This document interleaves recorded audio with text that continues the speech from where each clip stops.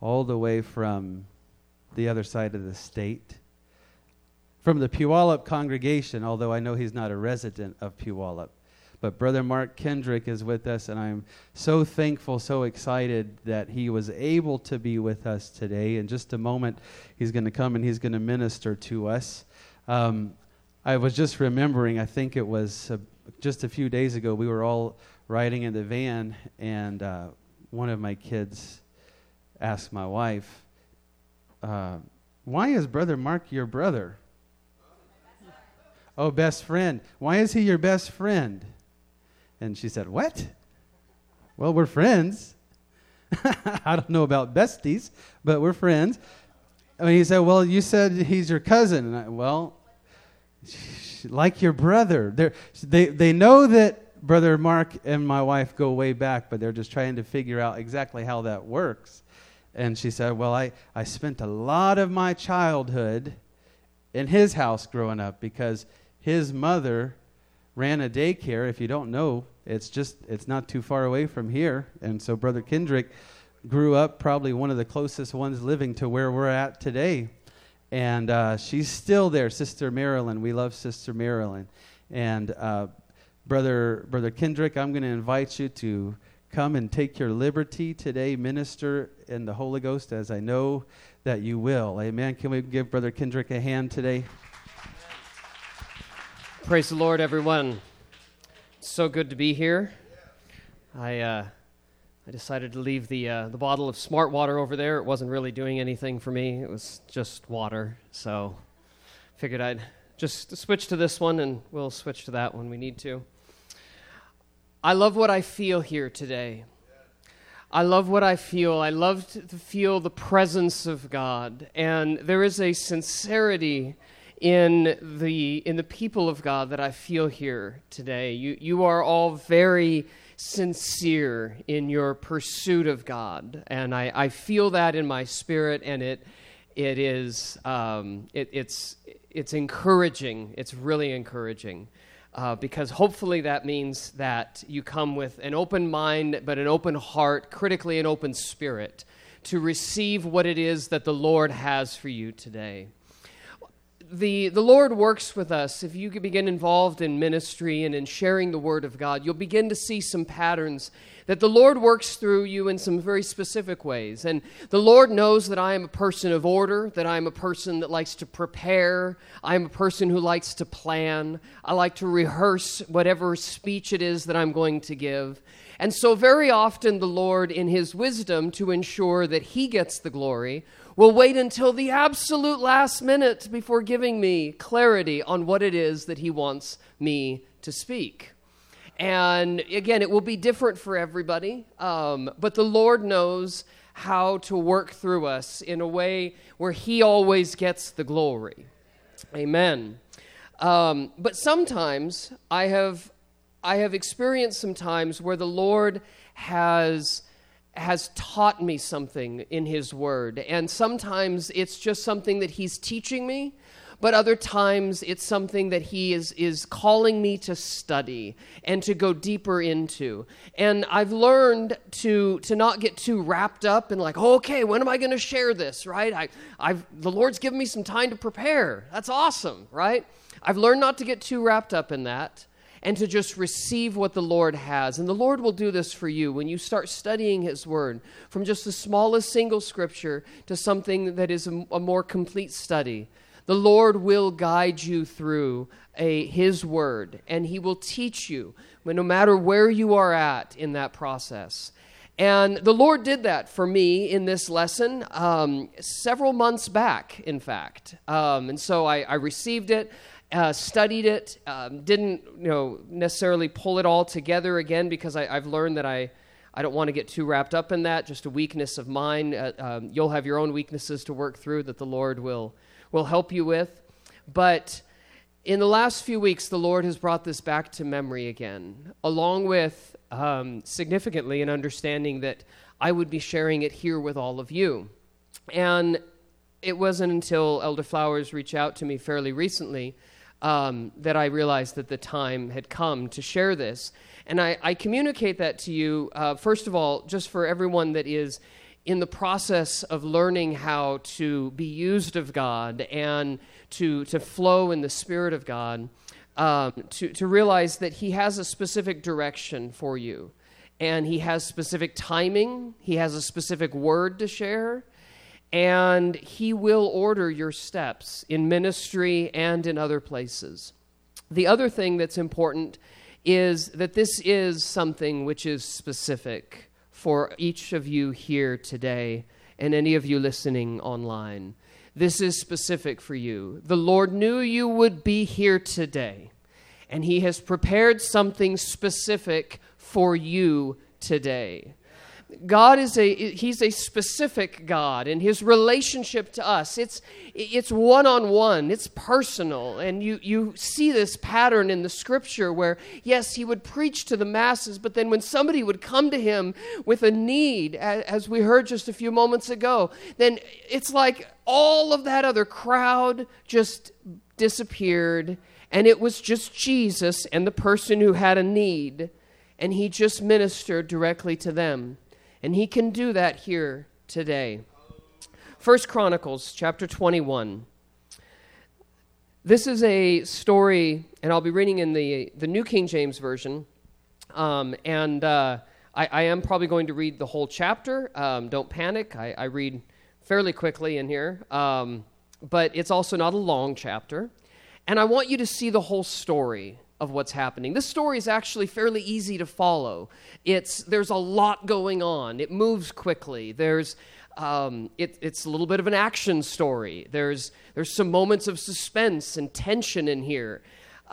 If you just briefly in context, we find King David at this point. David being king of Israel, only the second king of Israel.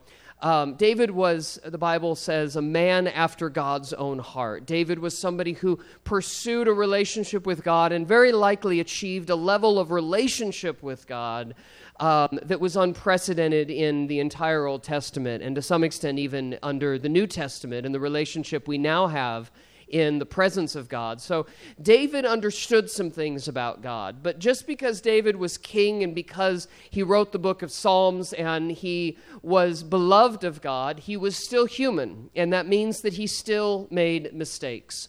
And when we think of the mistakes of David, if you've done any study of the Bible, the sort of the eponymous failure, if you will, the one that comes right first to mind of David is his relationship with Bathsheba and the adultery that folded out there. And so that certainly is sort of an epic fail on an epic scale. But this was another failure of David, one that I don't know why, but I had never really studied it until the Lord directed me to it. And so we're going to read the story of somebody making a mistake, seeing the consequences of that, but seeing how they responded in that situation and how the Lord responded to them. And in doing so, I believe that the Lord is going to give us an understanding of the mercy of God, an understanding of the mercies of God. So let's begin in here, 1 Chronicles 21 and verse 1. Now Satan stood up against Israel and moved David to number Israel. So David said to Joab and to the leaders of the people, "Go, number Israel from Beersheba to Dan, and bring the number of them to me that I may know it." And Joab answered, "May the Lord make his people 100 times more than they are. But my lord the king, are they not all my lord's servants? Why then does my lord require this thing? Why should he be a cause of guilt in Israel?" Let me pause here for a moment. David was asking for a census. He was asking to measure who was in the kingdom. But in this time, the census was specifically to measure military strength. He wanted to know how strong his nation was militarily. All right?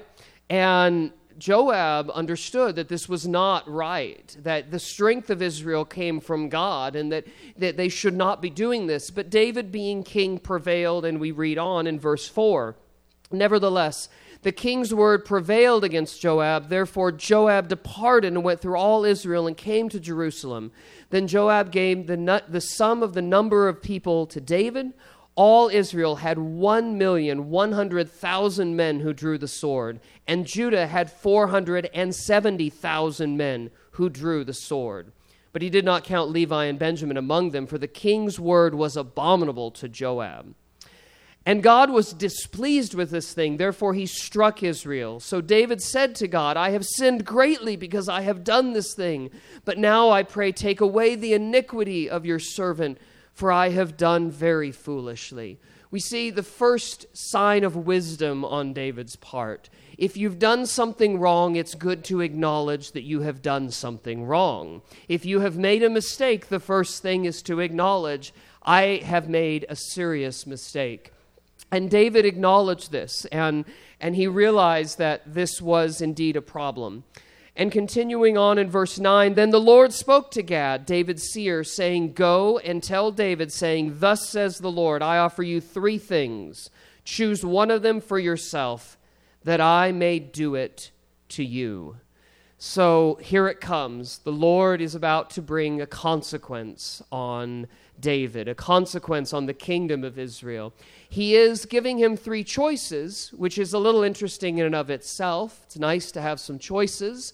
I remember hearing stories of people growing up whose father would tell them to go out and choose a stick that they were going to use to apply correction to their life. And they would talk about the strategic process of choosing the right stick, right? If you get one that's too wimpy, he's just going to send you back. If you get one that's too hard, well, something's going to break there, right? And you get one that's too flimsy, well, that's going to sting a little bit. So kind of had some choices there you had to do. Well, here the Lord is giving some choices to David. Through Gad, who is his prophet, because again, in this time, the Lord speaks to his people through the prophets. So in verse 11, we hear what those are. So Gad came to David and said to him, thus says the Lord, choose for yourself either 3 years of famine or 3 months to be defeated by your foes with the sword of your enemies overtaking you, or else for 3 days the sword of the Lord,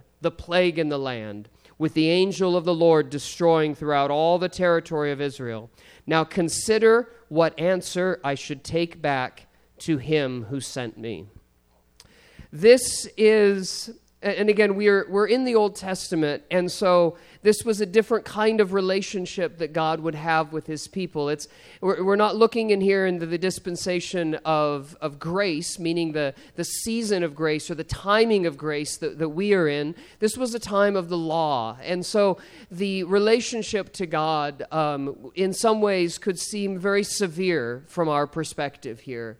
But I think even in our modern terms, sometimes there's something that creeps in to our mindset and our perspective, our assumptions about God, especially if you're new to a relationship with him. There's something that creeps in that says, yeah, this is what I expect. Yeah, this is kind of what I'd expect of God. I've got this image or this mindset of God, of somebody who's just looking for a way to bring down judgment on me. And I hope all of you understand here that is very much not the case, but I want to call that out, because depending on where you have come from, depending on what your background is, there are some faiths that are a little bit heavy on the guilt. They're a little heavy on the judgment of God. There's some beliefs that really kind of just give you this impression that God is something to be avoided and that he's just waiting for an opportunity for you to step out of line so that he can bring down his judgments on you. And that actually was a prevailing belief for a good season of time. Unfortunately, things have gone a little bit the opposite extreme now, and that a lot of what we would term modern Christianity has gone so far away from that they've stepped away from doctrine, stepped away from the Word of God, and are not addressing the sin issue that actually brings the judgment of God. God has no interest in bringing judgment on his people, but there is a consequence of the sin that is within us. And these things have to be reconciled. So this right here, again, if we're honest with ourselves, maybe at some point in our lives, maybe even right now, in where you are at in your understanding of God, this is kind of what we'd expect. And on the other extreme, even those of us, myself included, who have have found a relationship with God, who've received the salvation of God and the Spirit of God in my life, there is a part of me that looks at the evil I see in the world and sometimes says, where is the judgment of God, right? Where is the consequences for what I see around me? And that too is not of God, and we'll explore that a little bit more. But here we have this decision that King David is faced with, 3 choices for judgment. It says something about the relationship between God and David, that God even gave him a choice of these things. But here he was having to decide between these options. And so in verse 13, and David says to Gad, I am in great distress. Please let me fall into the hand of the Lord, for his mercies are very great. But do not let me fall into the hand of man. Well, that's an interesting phrase, if you think about it. Remember, I said we're going to be speaking here about the mercy of God today, right? You realize that David was given 3 choices of judgment, 3 punishments, 3 options by which not only himself, but even the kingdom that he is governing is going to experience the consequences. He's given 3 choices of judgment, and in the midst of that, he says here, he let me fall into the hand of the Lord, for his mercies are very great. I didn't hear an option for mercy in any of that. I didn't hear an option given to David to choose option 4 of mercy. That wasn't on the menu here. It wasn't in the list. And yet somehow David is seeing a perspective of God. He is seeing something about the nature of God and his relationship with God, something that we can learn from, and also something that actually defines the very character of God and should also define us. It is this notion of mercy. So let's read on and see how this unfolds. In verse 14, so the Lord sent a plague upon Israel, and 70,000 men of Israel fell. And God sent an angel to Jerusalem to destroy it. And as he was destroying, the Lord looked and relented of the disaster and said to the angel who was destroying, it is enough. Now restrain your hand. And the angel of the Lord stood by the threshing floor of Ornan the Jebusite. You read this in King James, the word in here is that the Lord repented of his action, which if you encounter that phrase in the Bible, can sometimes be a little bit arresting. It's like, well, wait a minute. God repented? What is that? Like, I thought repentance was like coupled together with sin. God cannot sin. Why would God repent? You'll see this actually. Just do a study, find your favorite app, do a search across there. Go looking for the times when God repented. It happens a lot. It's kind of surprising. And the way to understand this is to remember that when we talk about repentance, yes, for us, we're talking about turning away from sin, but the word simply means to turn completely, to go a different direction than I was going before, to reverse course entirely. That's what the word means. So when we are repenting of our sins, we are making a declaration and a decision. I want to go in a different direction than the self-destructive nature that I have given myself to and the direction that I have gone to date. When God repented, as he did here, he chooses a different course. And so if you follow what's happening here, of the 3 options, it was the plague that came and hit them. And there was 70,000 people that died. 70,000 people. It was David that made the mistake, but there was some collateral damage. That's just part of being in a leadership position, whether it's in a leadership of your home or in another leadership position. There's a responsibility that comes with that leadership because there's some collateral damage that can happen when you step out of the will of God. And we see that here in just a tragic way. But then we find that something really interesting happens, that in the midst of the destroying angel going out and killing these people on the edge of Jerusalem, on the outskirts of the city, something happened. And God put a pause on that. And it was a pause. He didn't end the judgment, but he stopped. And as we read further, we're going to learn what the intention of that was. Quick side note there, when it says by the threshing floor of Ornan the Jebusite. Bit of a pro tip when you're reading the Bible. That right there, those kinds of phrases are biblical GPS, if you will. They didn't have absolute locations at the time, and there was no way to really definitively define a location except by defining who owned it, who that person was, and where they came from. And so here he is defining a very specific location where the Lord came onto the outskirts of the city and stopped there. We might describe it as a suburb today. In that city, it was a farming area. A threshing floor is a place where wheat was threshed. That threshing floor of Ornan the Jebusite, by the way, that's a significant location. We'll come back and look at that in a moment. But you get the picture here, right? 70,000 people are dead. More are imminently going to die. But instead, a window of time has opened here. So in verse 16, then David lifted his eyes and saw the angel of the Lord standing between earth and heaven, having in his hand a drawn sword stretched out over Jerusalem. So David and the elders, clothed in sackcloth, fell on their faces. And David said to God, was it not I who commanded the people to be numbered? I am the one who has sinned and done evil indeed. But these sheep, what have they done?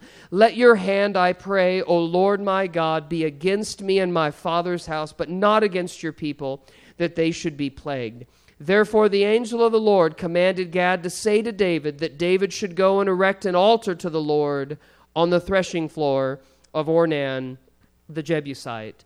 So David went up at the word of Gad, which he had spoken in the name of the Lord. Now Ornan turned and saw the angel, and his 4 sons who were with him hid themselves. But Ornan continued threshing wheat. So David came to Ornan, and Ornan looked and saw David, and he went out on the threshing floor and bowed before David with his face to the ground.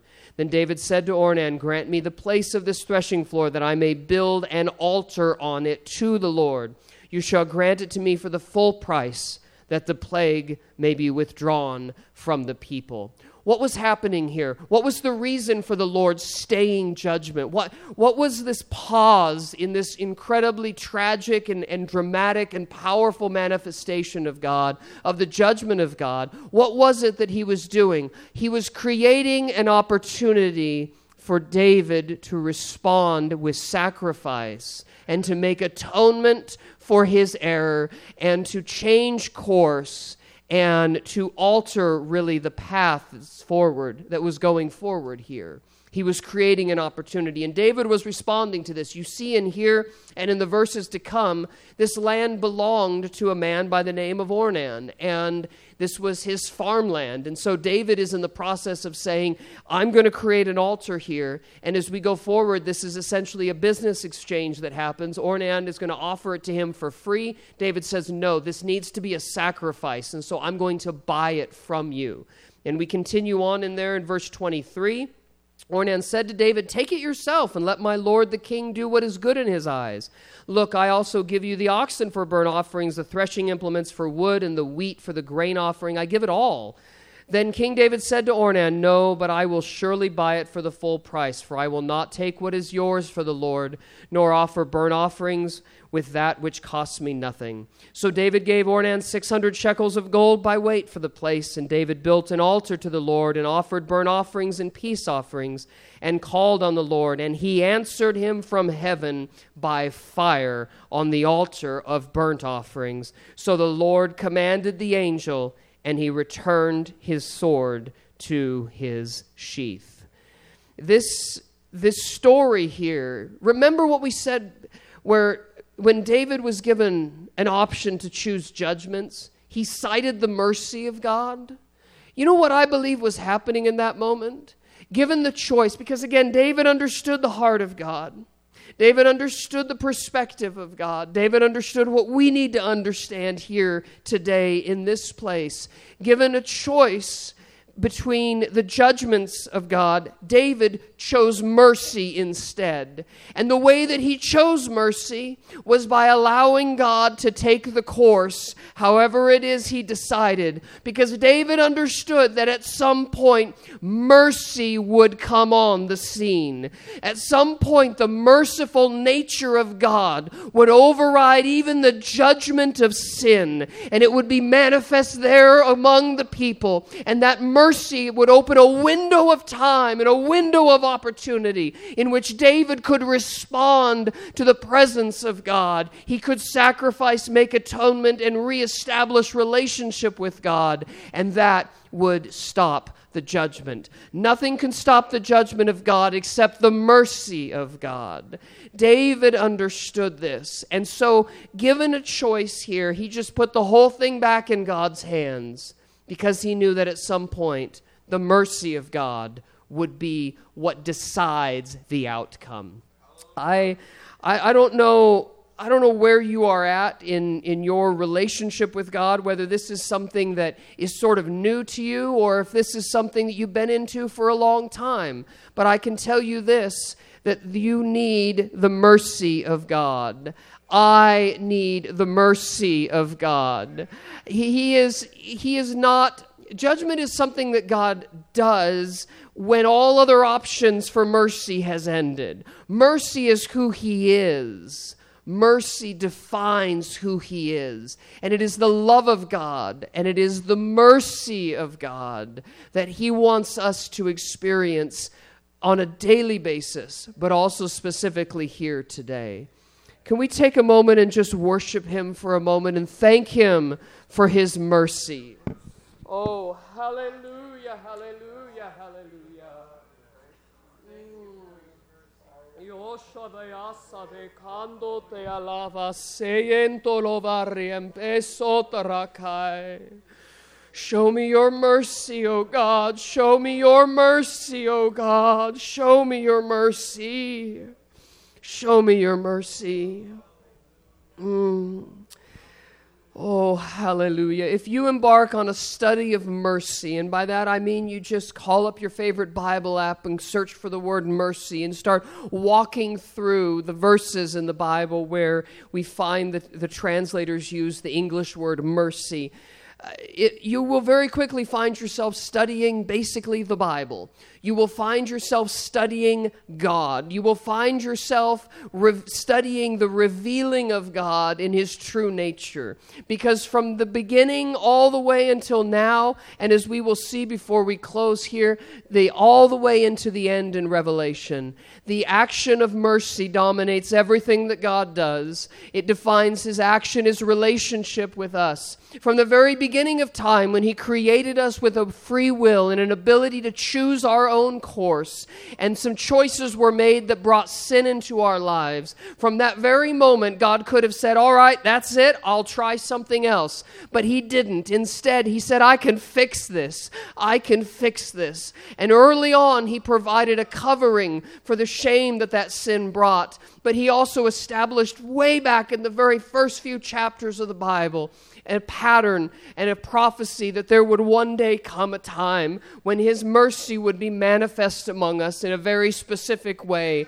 and sin itself would lose its grip on us, and the Lord would define a new course and a new option for us, so that if we choose, we could receive his mercies anew. And as you go through the entire Bible, you see places that really challenge this notion of God that somehow creeps in, that he's just looking for a way to punish us, that he's somehow just looking for a way to judge us. That is not the case at all. That is not the case. Quite the contrary, in fact, and we can see this, and I'm just going to pick a few verses here so that you have some hope of eating whatever Easter dinner is for you sometime before tomorrow.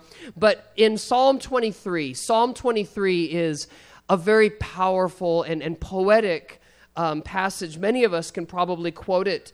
It has a statement about mercy at the end that is very powerful. And again, it's David that wrote this psalm, the same king. And we don't know the timing necessarily, but we do know that this experience that he had here that we read about certainly was was from a position of an understanding of the mercy of God. And in Psalm 23, it says, "The Lord is my shepherd, I shall not want. He makes me to lie down in green pastures. He leads me beside the still waters. He restores my soul. He leads me in the paths of righteousness for his name's sake. Yea, though I walk through the valley of the shadow of death, I will fear no evil. For you are with me. Your rod and your staff, they comfort me. You prepare a table before me in the presence of my enemies. You anoint my head with oil. My cup runs over." Now listen to this. "Surely goodness and mercy shall follow me all the days of my life, and I will dwell in the house of the Lord forever." That word there, follow, the original Hebrew word that David would have written in that, was a word that actually means to pursue or to be pursued. It is translated in some places that you are almost harassing someone, as an enemy is like harassing the people of God. It is to run. It is something that is an active word. We read here follow, and in English that comes to us as sort of a passive phrase. But when David would have wrote this in the actual Hebrew that he would have written it in, it was a much more active sort of a thing. I don't raise your hand here if this is any of you, but I've never experienced what it's like to be a fugitive of justice. If you have been, I don't want to know. If you are a fugitive of justice, I really don't want to know, right? Don't just no thank you. This notion of that you're somehow trying to stay ahead of the law, trying to stay ahead of the consequences. There's a lot of folks who see their relationship with God like that. They stay away from God out of concern that they're going to enter into some kind of this scenario where they are going to be somehow a fugitive of God. And so they do everything they can to stay away from God because they don't want the things in them that he could actually fix. They don't want those things to be exposed. And so they're looking at this as if they are a fugitive of God. But I would submit to you today that King David understood that, if anything, if we are living outside of a relationship with God, we are fugitives of mercy. We are fugitives of mercy. We are running to stay ahead of the mercy of God. And you understand, this is a season where we get to choose. We've got free will here, folks. We can make our own decision. We can choose our own course. So if you run fast enough, you can actually stay ahead of the mercy of God. But you're going to have to put some effort into it. Because as David said here, it is going to pursue you. It is going to pursue you wherever you go in your life. It is pursuing you even here today. Whether it is something that is just early in your relationship with God, or if you've been in this a while, as certainly David would have been when he wrote this, he understood that he was living a life where he was always being pursued by the mercy of God. And this is what we expect of a loving God. This is what we expect of God who loves us, who wants us to come back into relationship with him, and desperately wants to show us his power and his love, his grace, and yes, his mercy. I don't know where you are at today in this. I'm not sure if you are living your life as David did, where he is expecting to be pursued by mercy. But I would submit that just as David did, when the Lord creates those windows of opportunity in our lives, those opportunities to repent, to change direction, when the Lord creates a time of an altar, of a time of separation, a time where things are sort of put on pause, I would encourage you to respond in that moment when that happens, because the Lord is creating an opportunity for you to receive mercy from him. When we read through, as I said, the story of God's relationship to his people, it is defined by mercy. And as I said, he covered us early in Genesis and addressed the the beginnings of the sin problem. But this would progress, of course, until eventually he would establish the temple, the tabernacle worship, and a process where the blood of goats and blood of bulls would pay for the sins of the people, would push forward the sins of the people. And that's an extensive study. We won't go into it here, but that whole thing that happened, everything where God is giving the 10 Commandments, and he's giving instruction to build this place of atonement and walking them through the process, all of that was for one purpose, so that God could come down and be in the midst of his people. It was a manifestation of his mercy, so he could restore relationship with them. But of course, it was really just a temporary atonement. It wasn't something that would last in perpetuity. And so it was an incomplete process. And that's also where this becomes amazing, because despite the fact that we deserve judgment, despite the fact that many of us expect judgment for our sins and other things that we have done, despite all of that, God said, okay, not only can I fix this, but I'm going to fix it on a personal level. And what he did for us is recognizing that sin had a cost, that sin had to be paid for, but knowing that he wanted to reestablish relationship with us, God, in his amazing power, chose to come and walk among us and place that power of God and manifest in a man and walk among us for a few years and then eventually die for us. And that, of course, was Jesus Christ. The name Jesus means God has become salvation.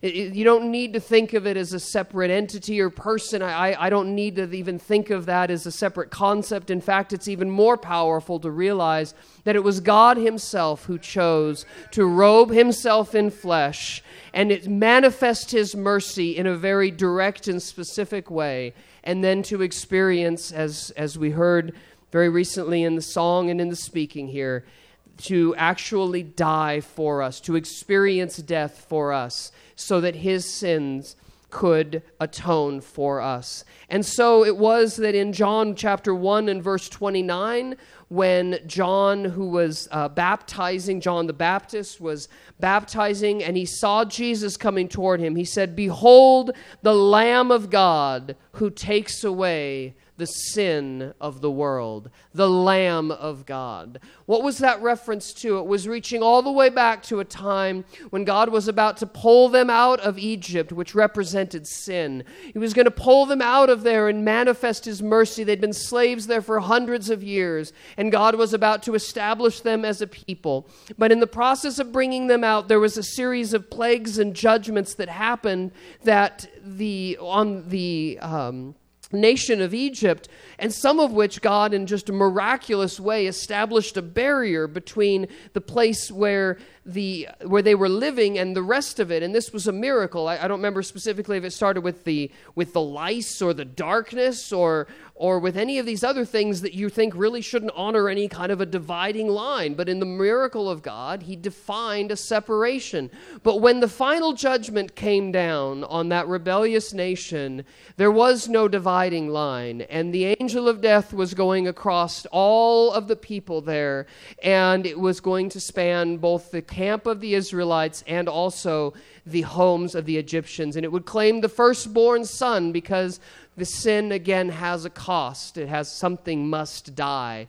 But in this process that was going to go out across with no dividing line, the Lord established a pattern. He said, here's what you're going to do. You're going to take the blood of a spotless lamb and you're going to put it over the doorposts of your house.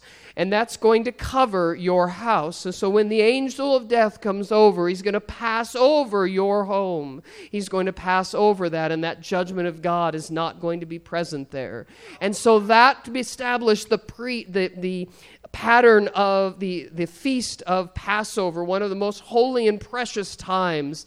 And really what that was a celebration of the mercy of God manifest to the people. But again, it was simply for a season. And so when John declares him here to behold that he is the Lamb of God who takes away the sins of the world, he is acknowledging what was made evident again and again throughout the New Testament, throughout the statement of the apostles, repeated in the letters of Paul, that action of God manifesting in the flesh and exhibiting his mercy there was going to break the hold of sin forever. And it would establish a pattern where we could reach out and bring on that mercy of God, and it would establish a way for us to have relationship with God and to be free of the eternal judgment of sin. This is how much God loves us, folks. This is how much he loves us. So as I conclude here, if you'd like to stand so I can give you some hope that I will be ending soon, I want to just really emphasize to you this.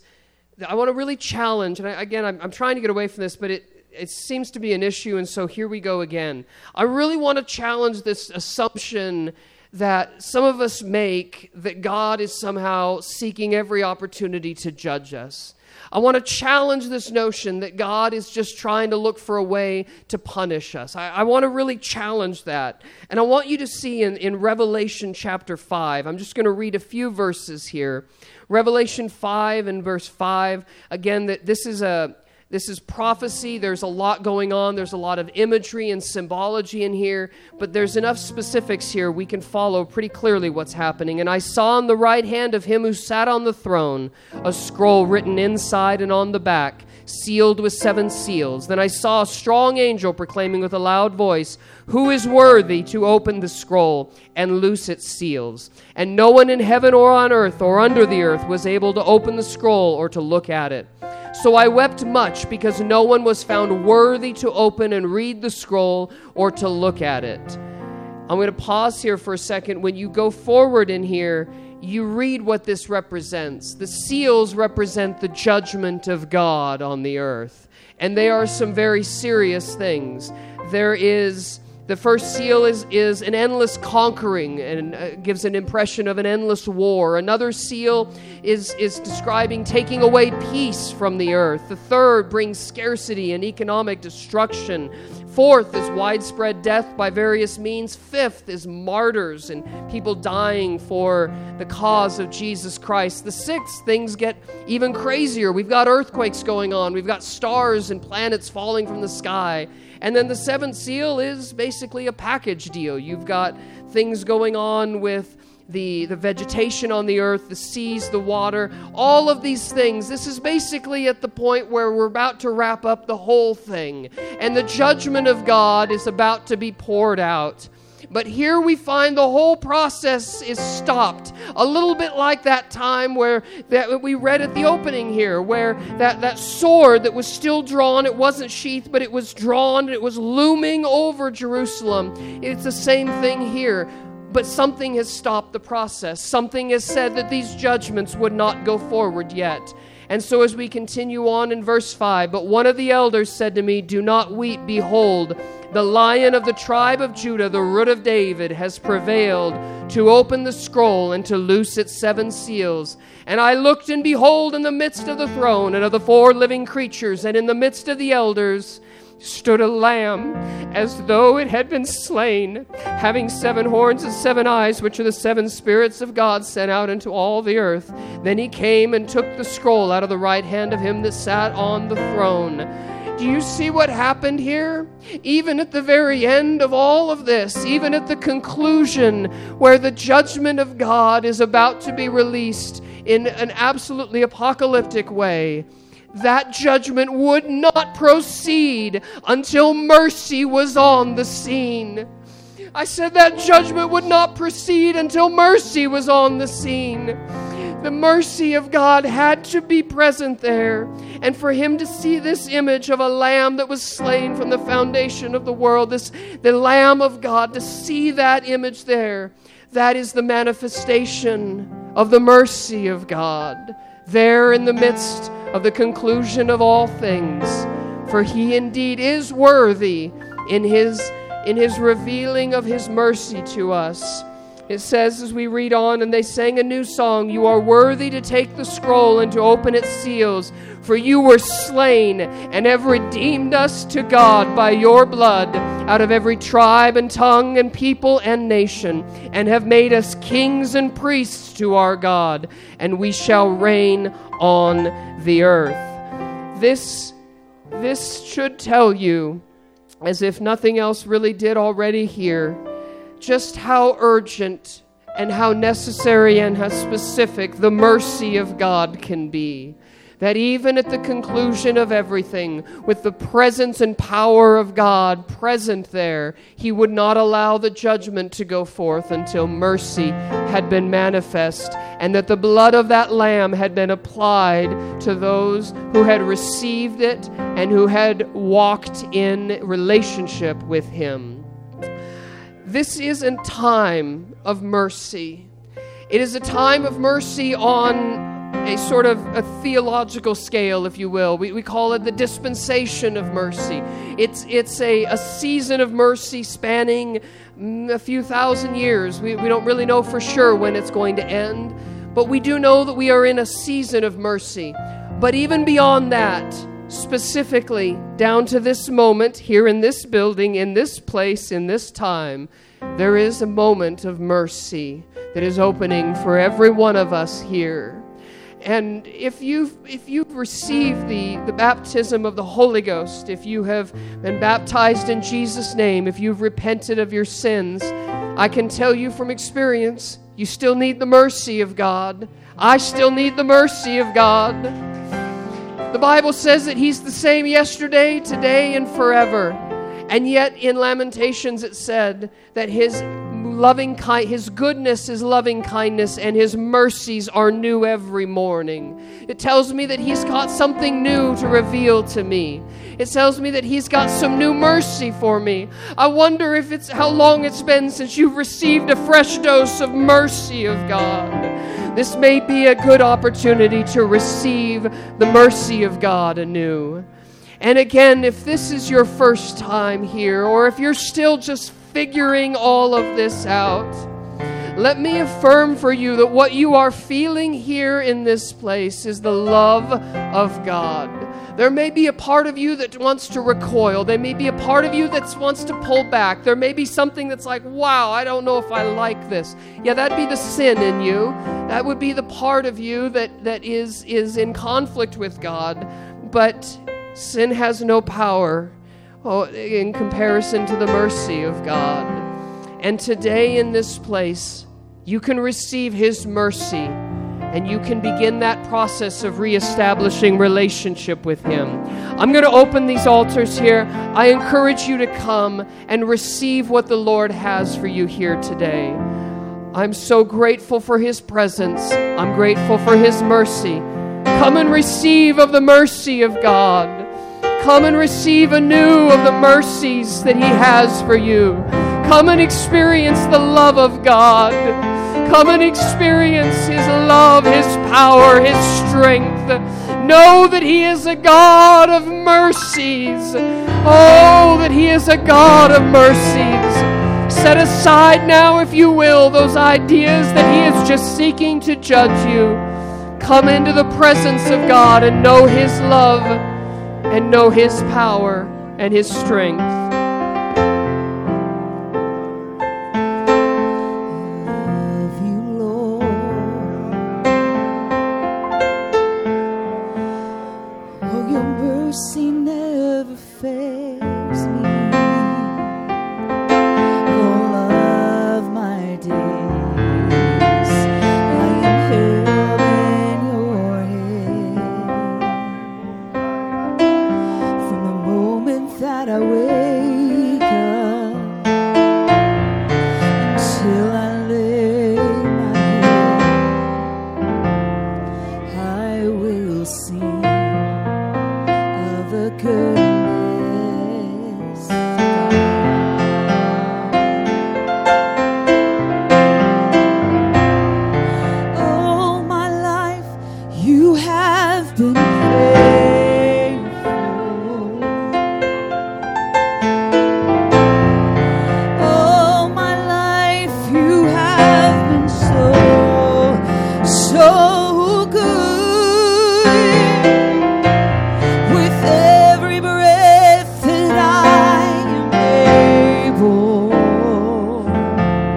I will sing of the goodness of God. I love your voice. You have led me through the fire and darkness nights. You are close like no other. I've known you as a father. I've known you as a friend. And I have lived in the goodness of God.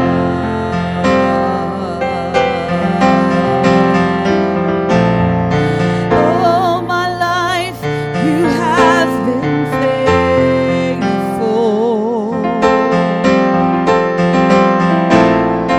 All my life you have been so good. With every breath that I am able, I will sing of the goodness of God.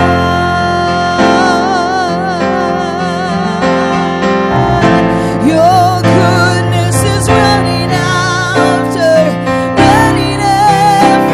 me. Your goodness is running after, it's running after me. With my life laid down, I'm surrendered now. I give you everything. Your goodness is running after me.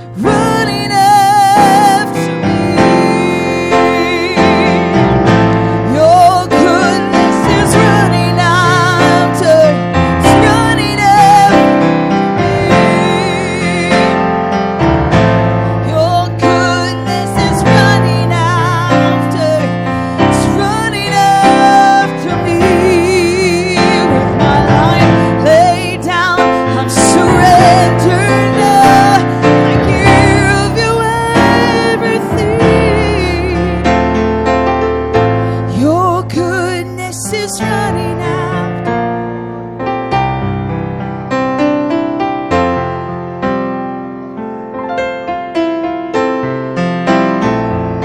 All my life you have been faithful.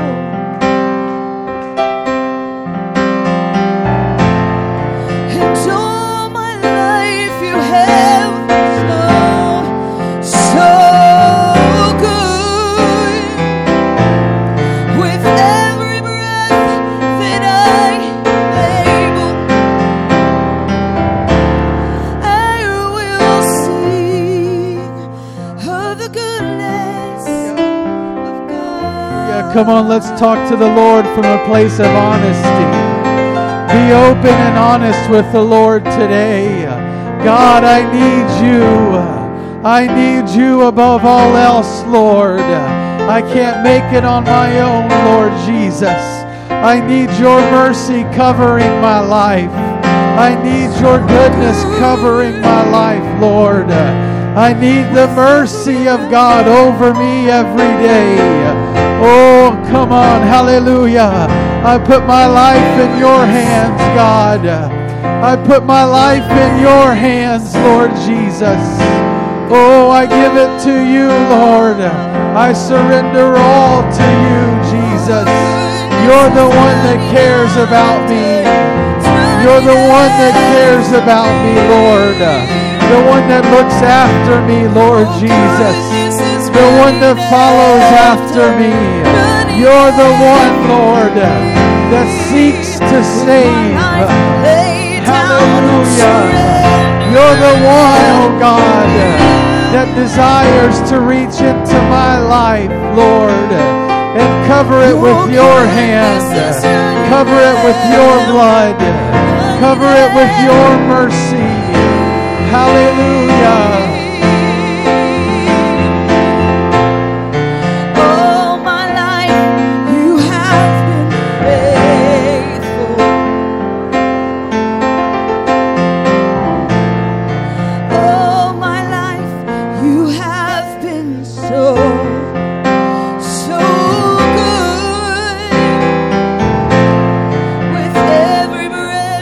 This is a visitation of the Lord's mercy that we get to experience today.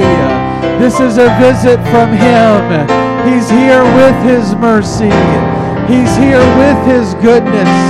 He's here with His long suffering. He's here to apply it to your life today. He's here to offer it to us today. Oh, I accept it, Lord. I receive it, Jesus. Put it over my life, God. Put it over my life, Lord Jesus. Hide me under your wing, oh God. Hide me under the flow of your blood, Jesus. Hallelujah. Hallelujah. Yes, God.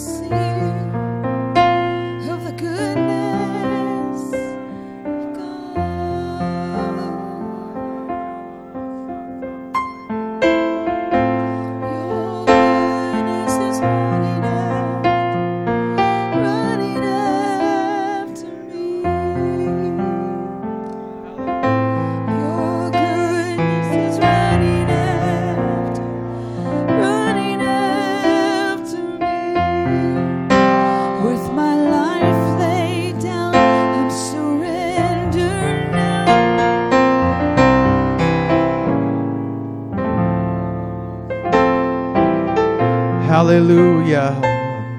Hallelujah. Hallelujah. Thank the Lord for His mercy. I want to say thank you to Brother Kendrick for ministering to us today. Amen. This is rich ministry we received. I believe the Lord showed me that in the scripture that says that His mercies are new every morning. I'll confess to you, my understanding of that has not always been as clear as the Lord has made it today for me. I assume He makes His mercy new every morning because He knows we're human and we may fail and we may need mercy that day. And I believe that is true, but I also believe He makes His mercy new every morning for the person who may not have chosen His mercy yesterday, that is still here today.